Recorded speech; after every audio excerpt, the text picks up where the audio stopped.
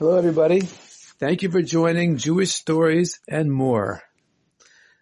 Today we have a mashal, that is a parable or an example, told by the Kaznitzer Maggid, Rabbi Yisrael Hopstein. He lived in the early 1700s to the late 1700s. And he tells us a mashal to understand the tricks of the Yetzer Harah, how our evil inclination can try to trick us. And of course, from this story, we will also understand how to prevent the Yetzer Harah from tricking us.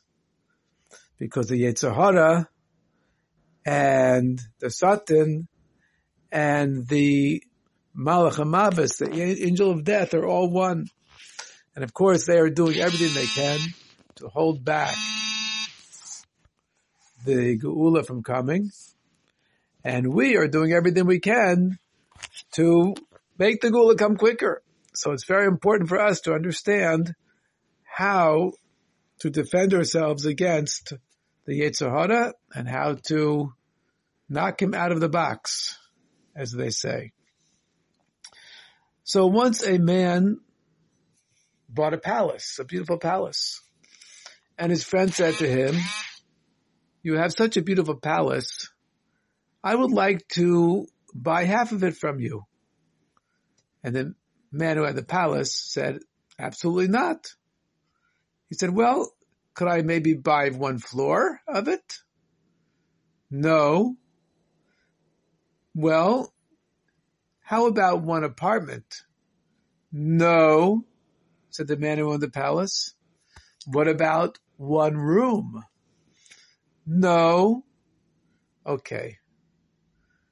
Well, I'll tell you what. Can I at least knock a nail into the wall in one tiny corner and hang my coat there?" "Well, okay," the owner of the palace finally said. "You can knock a nail into the wall in one little corner." Okay, so that's what this man did. The next day he came to him and he said, I knocked the nail into the wall. Can I please hang my coat there?" "No," the owner of the palace said. No, I don't want to hear it about you anymore. But you said that I could knock a nail into the wall to hang my coat. Can I at least please hang my coat there?" Okay, fine. He hung his coat there. And the next day, he knocked on the door. He said, "I want to get my coat. I want to get my coat now."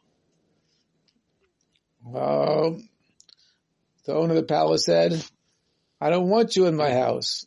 But you said that I could hang a nail there, that I could knock a nail into the wall to hang my coat. I want my coat back."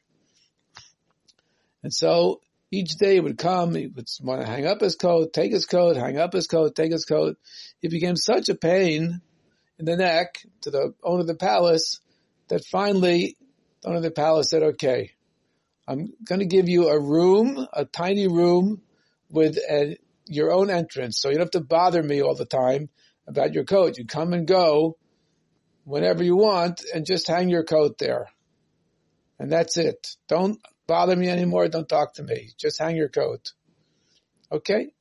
So he would come and go, hang his coat, take his coat back. He would come at all hours of the night. And then he brought in his family. And there was him and his wife and a few kids. And they were in this little room.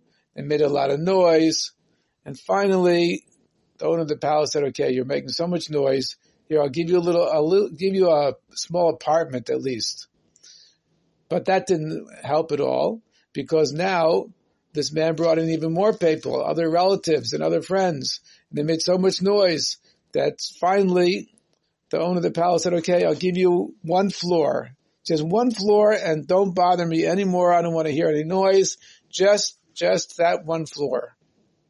But you could guess what happened, that the more area he gave him, the more parties he made and more events and lots of noise, and somehow or another everybody heard him all over the palace, and the owner of the palace couldn't sleep, and his family was going crazy.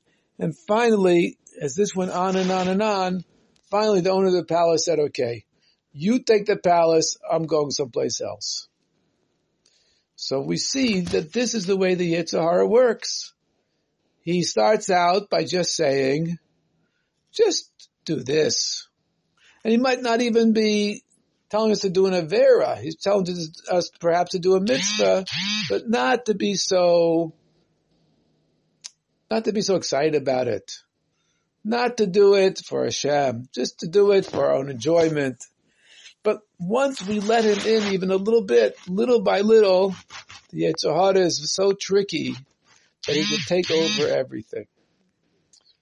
Now, of course, the point of this story is to know how to beat the Yetzer Harah, how to defeat him.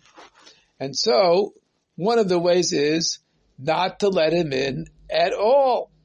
If in our story the owner of the palace had said no and not let him hang that one nail in the corner, then this man would have never taken over the palace from him. Therefore, every time that the Yetzer Harah tries to trick us, even though he might be dressed up like a chassid, he might say, oh yeah, just dumping so much extra today that you don't have so much time to do the other mitzvahs you have to do. So he gets us all confused. He's acting like a chassid. He's saying, oh, dumping a lot more. But really his trick is to try to keep us from doing the other mitzvahs we have to do.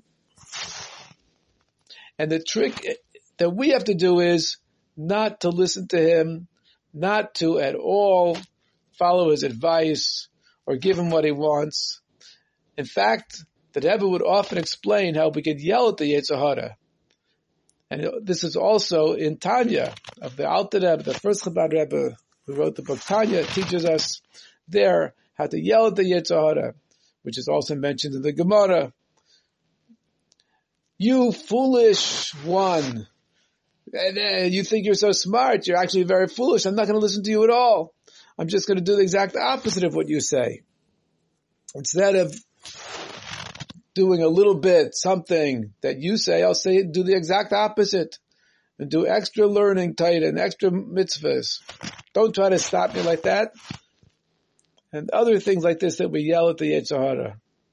And in this way, by defeating our own Yetzer Harah every day, this brings Mashiach so much quicker. And in fact, really the real truth is that the Yetzer Harah really wants us to defeat him. Really, Hashem just puts the Yetzer Harah here for us to become stronger by fighting the Yetzer Harah. And what the Yetzer Harah really wants is that we should not listen to him. And that we should really do more Torah mitzvahs.